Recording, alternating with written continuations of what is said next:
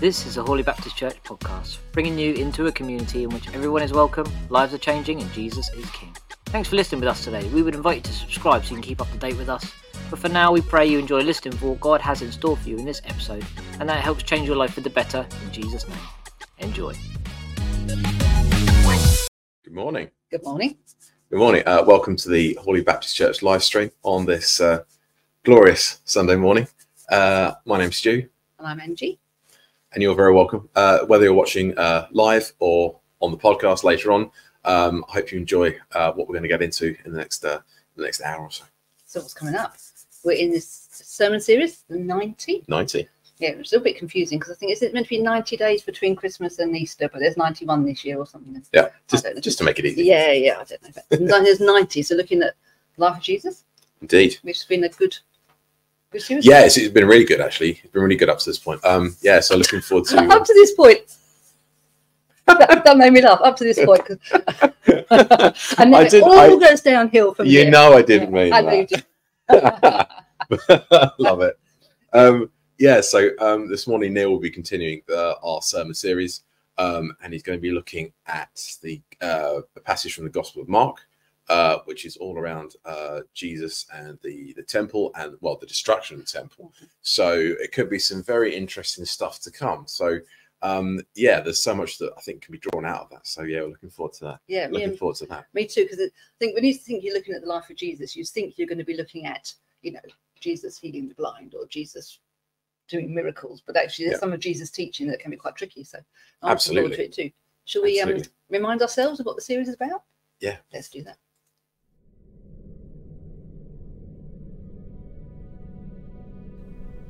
In just 3 years, Jesus changed the world.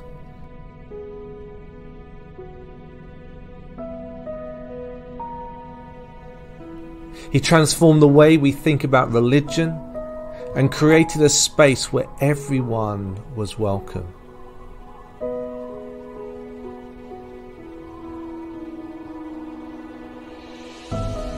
In the first 90 days of 2024, we are going to look at those 3 years, following Jesus through his most significant events, conversations, and encounters.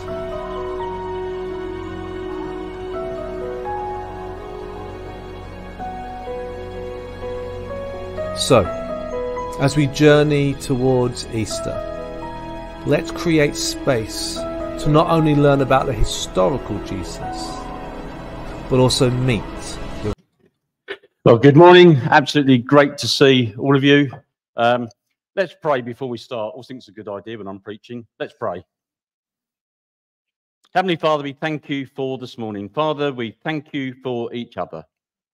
But Father, we thank you mostly for Jesus. Father, we just pray that you'll speak to each one of us. For we pray it in Jesus' name. Amen. So, as you've heard, we continue in our 90 series, 90 days or 3 months, looking at the life and ministry of Jesus. And today is the 5th in the series. And if you've missed any of the first ones, you can catch up on them on YouTube or your podcast. And at the same time, we are doing, as a church, a 100 days Bible readings. And if you've joined into that, that's great. And if you haven't, it's not too late, even if you just start for February and catch the last 70-odd days or so. We've got, as far as it so happens, on Thursday, so the Thursday is just gone, if you're doing the reading, we did the birth of Jesus. So you've missed the Old Testament bit, but don't worry, join us now. And if you would like to do that, there's all sorts of ways you can access it. Come and see me afterwards and we'll get you on that. It'd be great as a church if we can read the Bible together. And also this week, there was some bonus material added. Martin did a short 10-minute clip that once again is on YouTube. And it ties in very well with today's sermon. That little clip is called Jesus, the New Moses. Would encourage you, if you haven't seen that, to do that. And today the theme is on that theme, that Jesus brings something new. So if you're not going to fall asleep, now's the time to do it. That is the sermon. Jesus brings something new. His ministry was new. It wasn't a continuation of what had gone before. It wasn't version 2.0 and something else dreamt up. It was something new. And we're going to look at, of all things, the temple in Jerusalem as our example to show that. And we're going to look at 3 different passages in different Gospels, mainly in Matthew, but also in Mark and John. And so let's start with the first one now. So we can have the Matthew reading. And so at that time, Jesus went through the grain fields on the Sabbath. His disciples were hungry and began to pick some heads of grain and eat them. When the Pharisees saw this, they said to him, "Look, your disciples are doing what is unlawful on the Sabbath." He answered, "Haven't you read what David did when he and his companions were hungry? He entered the house of God, and he and his companions ate the consecrated bread, which was not lawful for them to do, but only for the priests. Or haven't you read in the law that the priests on Sabbath duty in the temple desecrate the Sabbath and yet are innocent? I tell you that something greater than the temple is here." If you had known these words, if you had known what these words mean, "I desire mercy, not sacrifice," you would have not condemned the innocent. For the Son of Man is the Lord of the Sabbath. So we'll come back to that in a moment. But if Jesus is to do something new, I guess we need to remind ourselves of what was the old. And for those that know their Old Testament, the first part of the Bible, well, you'll know about the system of laws and sacrifices that were in place in what we refer to as the Old Covenant. This was the working arrangement, the agreement that God had with his people, Israel. He had chosen them for a special relationship that he did not have with any other people group. He grew them into a great nation. He gave them a promised land. He gave them a law to live by. That was the 10 Commandments that we probably all know about. But there were also probably 600 other laws that covered not only worship, but criminal law, civil law, diet, morality, cleanliness, everything. And then in return, the Israelites were to remain loyal, obedient, and to worship God alone. And God established a sacrificial system that allowed them to be cleansed temporarily from their sins or wrongdoing when they broke those laws. And at the center of this arrangement was the temple. It was the place where you offered your sacrifice to be put right, and it was the place where you met with God. More on the temple in a moment, but let's get back to our passage. And Jesus is teaching something new, but also something radical. If you were here last week, we looked at the Beatitudes, the beginning of the Sermon on the Mount. And Jesus said, "Blessed are the poor, blessed are the hungry, blessed are the unpopular," which is very different to the view that the Israelites would have had, where they considered that wealth and status were a part of God's blessing. And Jesus continues to contrast himself with the law because he keeps saying, "You've heard it said, but I say. You have been taught, but I say." So you've heard it said, love your neighbor, but I tell you, love your enemy. You've heard it said, an eye for an eye, but I say. And the crowd following Jesus probably would be wondering, is he contradicting Moses, those laws that were given to us? Is he contradicting the man that gave us the 10 Commandments, the man that gave instructions for the first temple, the tabernacle, to be built? And Jesus, very early, I guess, in his ministry, in fact, it's the verse after last week's sermon, Jesus says to the people that are listening, "I've come not to abolish the law, but to fulfill it." And I don't know, I've heard that saying 100 times, and I've always wondered just what does it mean? But I heard an analogy this week that it helped me. You might like it or might not. But if God's arrangement with the Jewish people was an assignment, then Jesus came to complete it. If the arrangement or the agreement with the Israelites was a maths problem, Jesus came to solve it. If it was an aeroplane trip, Jesus came to land it. And we get the example of that in our story. It's the Sabbath, that's the day of rest. and the hungry disciples eat ears of corn. Now, I've always thought they picked I always thought wheat and the little top bits, and I thought it's not very tasty. But I read somewhere it might have been maize and actually picked corn on the cob, which sounds slightly more appetizing, I guess. But it doesn't make a difference what they ate, but they ate. And the Pharisees, who were the teachers, and more importantly, probably the keepers of the law, shout foul. You've just broken the fourth commandment, which says, keep the Sabbath holy, do not work. And they are working, they are harvesting, it's unlawful. And Jesus points out to the priests, and I quite like this, he talks about David, and then he goes on to say, well, ministers, they work on a Sunday. Martin works on a Sunday, possibly the only day he works, but he definitely works. He definitely works on a Sunday. And Jesus says, I am the Lord of the Sabbath. The Sabbath was made to serve man because rest is good and we all need rest. Man was not made for the Sabbath. And the Pharisees thought that God loved his laws more than he loved his people. They'd fallen in love with religion to such a point that the religion was more important to them than the people it was designed to serve. And there's a challenge for us, isn't there? And I guess there's people in our generation and generations have gone before us that have left the church because we have preferred legalism to love. We've been too quick to criticize and too slow to understand. But not only does Jesus claim to be Lord of the Sabbath, but he goes further. He goes much further. In verse 6, he says, I tell you something much greater than the temple is here. And who is here? Well, he is. Now, to compare yourself to the temple is either arrogance, ignorance, or insanity. Nothing was greater than the temple. It's where the law was housed. It's where you met God. And people equated almost the nation with the temple. Nothing was greater than the temple. In fact, the temple he was there was depends how you count. It was probably the second temple. You could call it the third, you could call it the fourth. It started with the tabernacle in Moses. So when the people had left Egypt and they were wandering around the desert, God designed, Moses built the tabernacle. It was a portable temple. It got about 45 foot long. When they stopped, they built it. And when God told them to move on, they took it down and took it with them.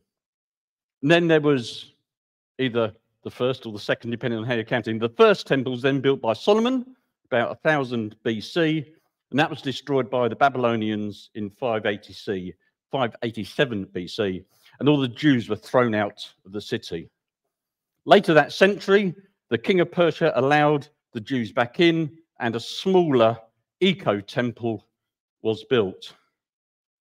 But 20 years before Jesus was born, Herod the Great decided on the greatest church redevelopment plan ever, and he rebuilt the temple back to its former glory. And the temple is extraordinary.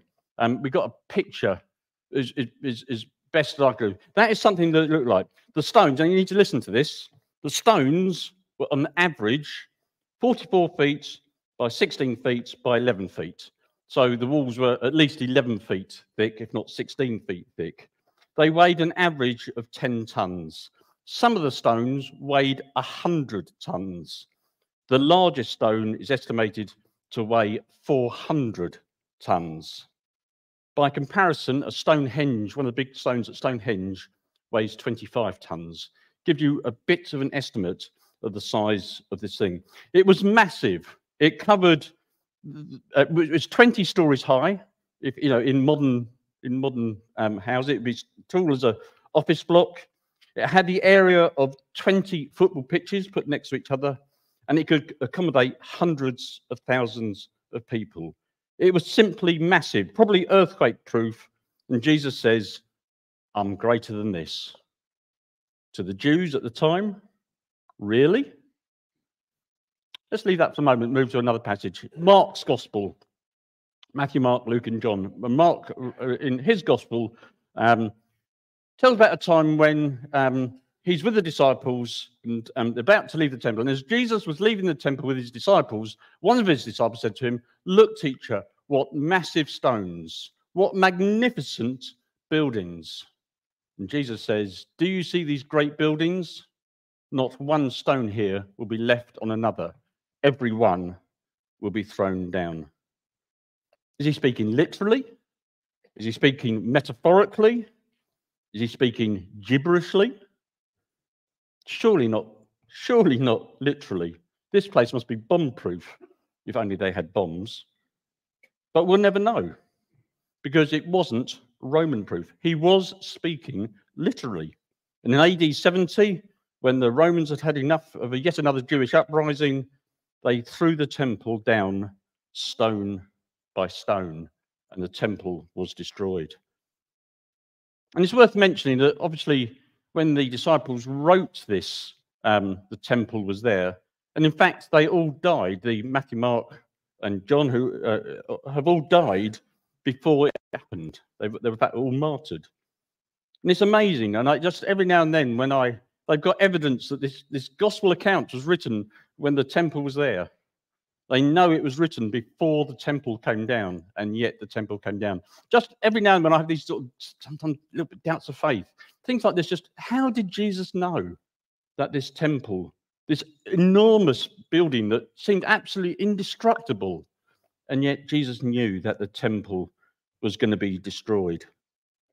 But that is probably not the most amazing reference to the temple. If we go to John's Gospel, and we look at the beginning of John's Gospel in chapter 2, the Pharisees, Jesus is at the temple, and the Pharisees are questioning him, or the Jews are questioning him, and Jesus answered them, "Destroy this temple, and I will raise it again in 3 days." They replied, "It's taken 46 years. 10,000 people have taken 46 years to build this temple, and you're going to raise it in 3 days?" But the temple he was spoken of was his body. After he was raised from the dead, his disciples recalled what he'd said. Then they believed the scripture and the words that Jesus had spoken. So this time, Jesus is speaking metaphorically. He is talking about his body being the temple, that when he would be crucified 3 days later, it would be restored. And this, when we think about it, is perhaps the greatest new thing ever. The place, or now the person, where you were to go and find God was no longer the temple, but the person of Jesus. And Jesus is saying the temple is here. Not Holy Baptist Church, as nice a building as it is, but the temple is here and here and here. Paul tells us in his letter to the early church in Corinth that when we become a follower of Jesus, our bodies are a temple to the Holy Spirit. What was the temple? It was a place you met God. And for you and you and you, that temple is where God's Spirit remains within us.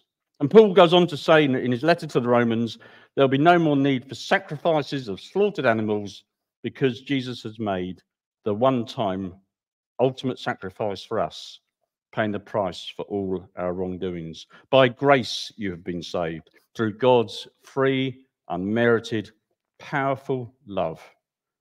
So those who believe in him will not perish, but have eternal life. And that is the new covenant.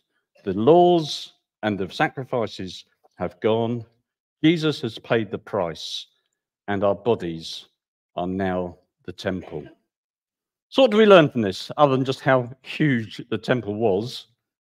Well, people know when I speak, I like 3 points, and I like them generally to have the same letter, and you won't be disappointed. So the first thing you need to know is that Jesus brings a new covenant. The old system of laws and sacrifice have been superseded. The maths problem has been solved. The plane has come in to land. And through what God has done through Jesus, This is our method of salvation. Doesn't matter if you're good, bad, old, young, what you've done, what you haven't done, whether you're here this Sunday or whether you're not, whether you go to church, whether you don't. God has sent his son because he loves us so much. And that is the new covenant. And because of what Jesus has done, because of that new covenant, we can become a new creation. John says, whoever believes in me will not perish, but have eternal life. We will be born anew, not physically, but spiritually. If you're of a certain age, late in the 1990s, there was a song by a chap called Dave Bilbrough, the song was called I Am a New Creation. You can probably remember it. I am a new creation, no more in condemnation. Here in the grace of God I stand. My heart is overflowing. My love just keeps on growing because here in the grace of God I stand. Is that you this morning? Is that you? Are you that new creation, or is that something that you desire? Jesus brings a new covenant. He offers us the opportunity to become a new creation. And the third and final thing that Jesus brings is a new commandment, that you love one another as I have loved you. Jesus didn't abolish the laws. He made sense of them. The idea about the Sabbath is a great example. The overriding principle of God's laws is to show love, to do the right thing. And if you're a Christian, if you're a follower of Jesus, I guess the challenge is to constantly think, am I showing the love the way Jesus would? In what part of my life do I need to be less legalistic and show more love? I don't necessarily need to change my theology, but I need to apply it with the love that Jesus showed at the very center, with Jesus being at the very center of it. So a new commandment, a new covenant, a new creation, a new commandment. Is Jesus speaking to you? If you don't know him personally as your Savior, is Jesus saying, I would want to be that new creation in your life? If you've known Jesus for ages, do you need to think, what is that new commandment that he's given me? To love one another. Am I doing that? I'm going to be quiet. There's some questions coming up. And let's just be quiet and think what God is saying to us now.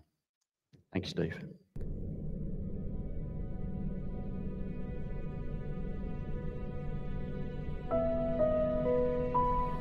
Some questions. What is your understanding of and response to God's grace?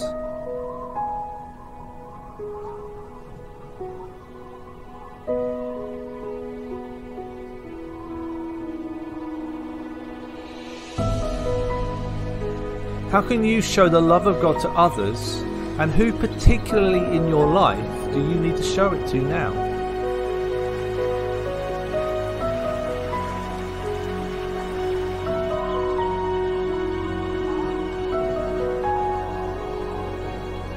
What new thing might God be doing in your life? Why not pray for him to show you?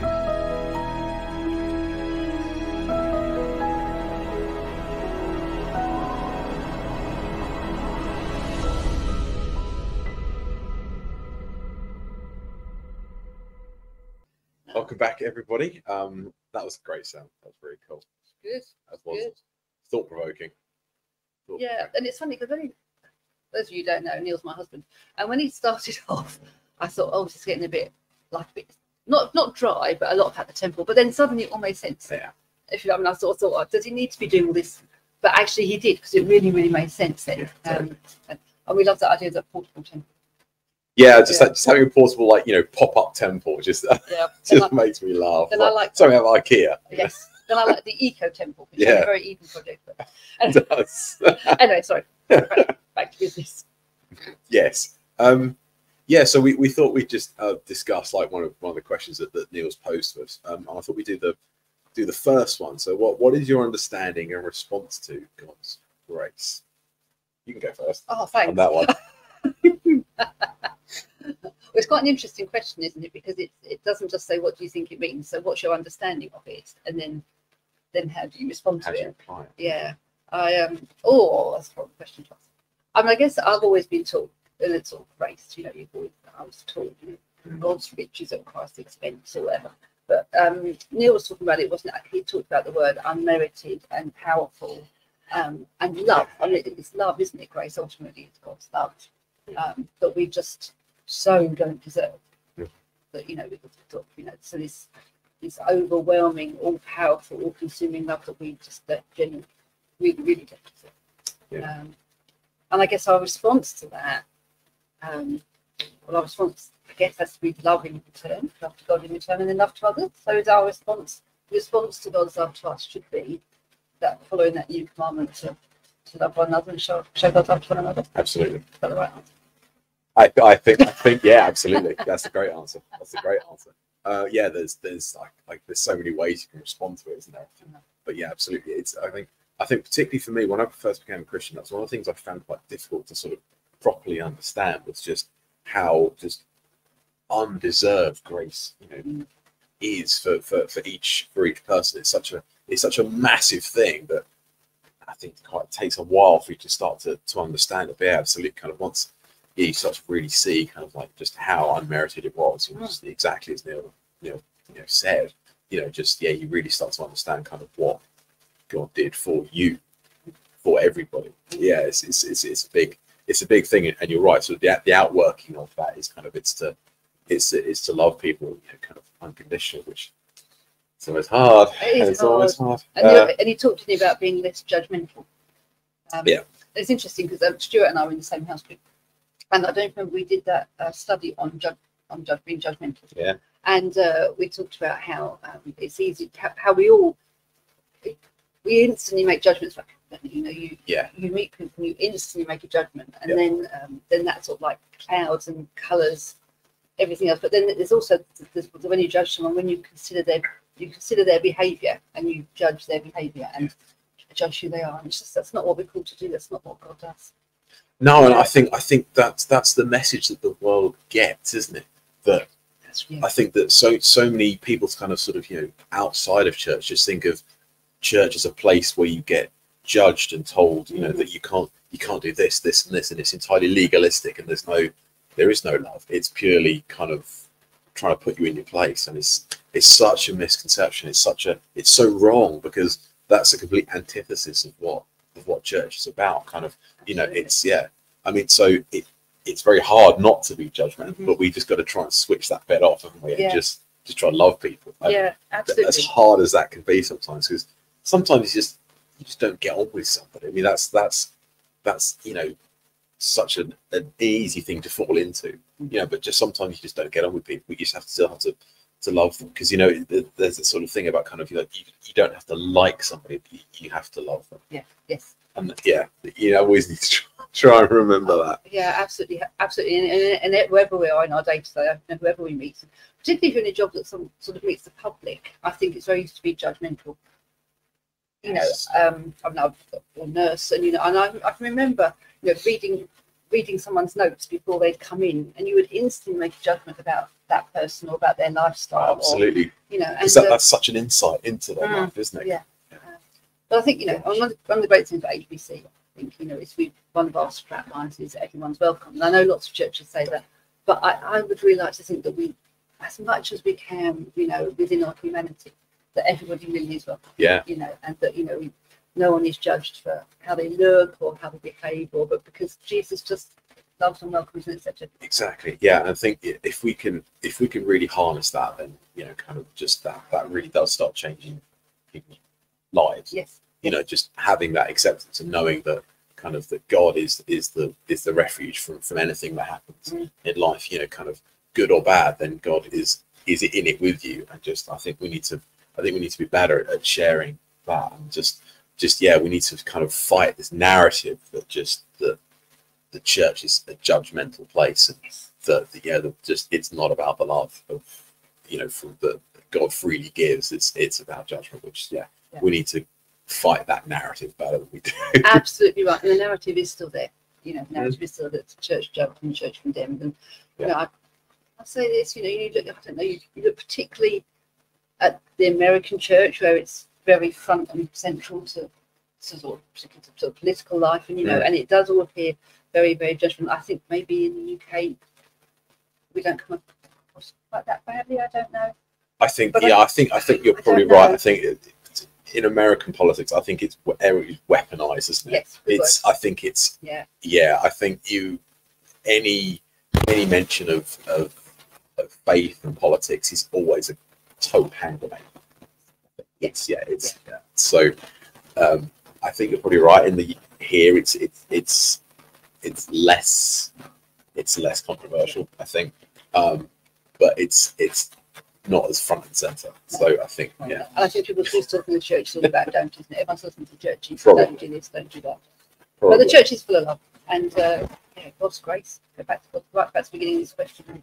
God's grace is absolutely I think overwhelming love for everybody. I think kind of sort of the outworking of that is kind of like all the things kind of like the church kind of does for people, not just because we feel like we should or that we have to do it, is because we want to do it. Kind of all those different outworkings, whatever that is in the life of the church. There's 1,000 groups that kind of come out of church and kind of go into society and try and do the best they can to help and improve kind of people's lives and help them and kind of there's so much outworking of that, but I think we can always try and do better. I think I think on a personal level, we can all try and do better. Maybe this week that's where we need to be going. We need to be thinking, how can we respond to and show God's grace and God's love just in a little way more than we did last week? Maybe that's the way to. I mean, it could be just something really, really, really small, or just remembering to keep your temper in check. Just for, it's just just when life gets at you, just kind of tap into that love and go think, hang on, wait, come on now, slow down. You love God's grace. Exactly. There you go. So, well, we'll round up there. Hope you enjoyed what you've heard this morning. Absolutely. If you found it helpful, why not share it with somebody else? If you don't already, maybe subscribe to our YouTube channel. Just like and subscribe. That really helps. Share this podcast or YouTube clip with somebody else. And you'll find all the other tools and the one Neil referred to on our YouTube channel or wherever you get your podcasts. So if you want to listen back to any more. Absolutely. And we'll continue to see it next week. Looking forward to it. It's going to be good. Fantastic.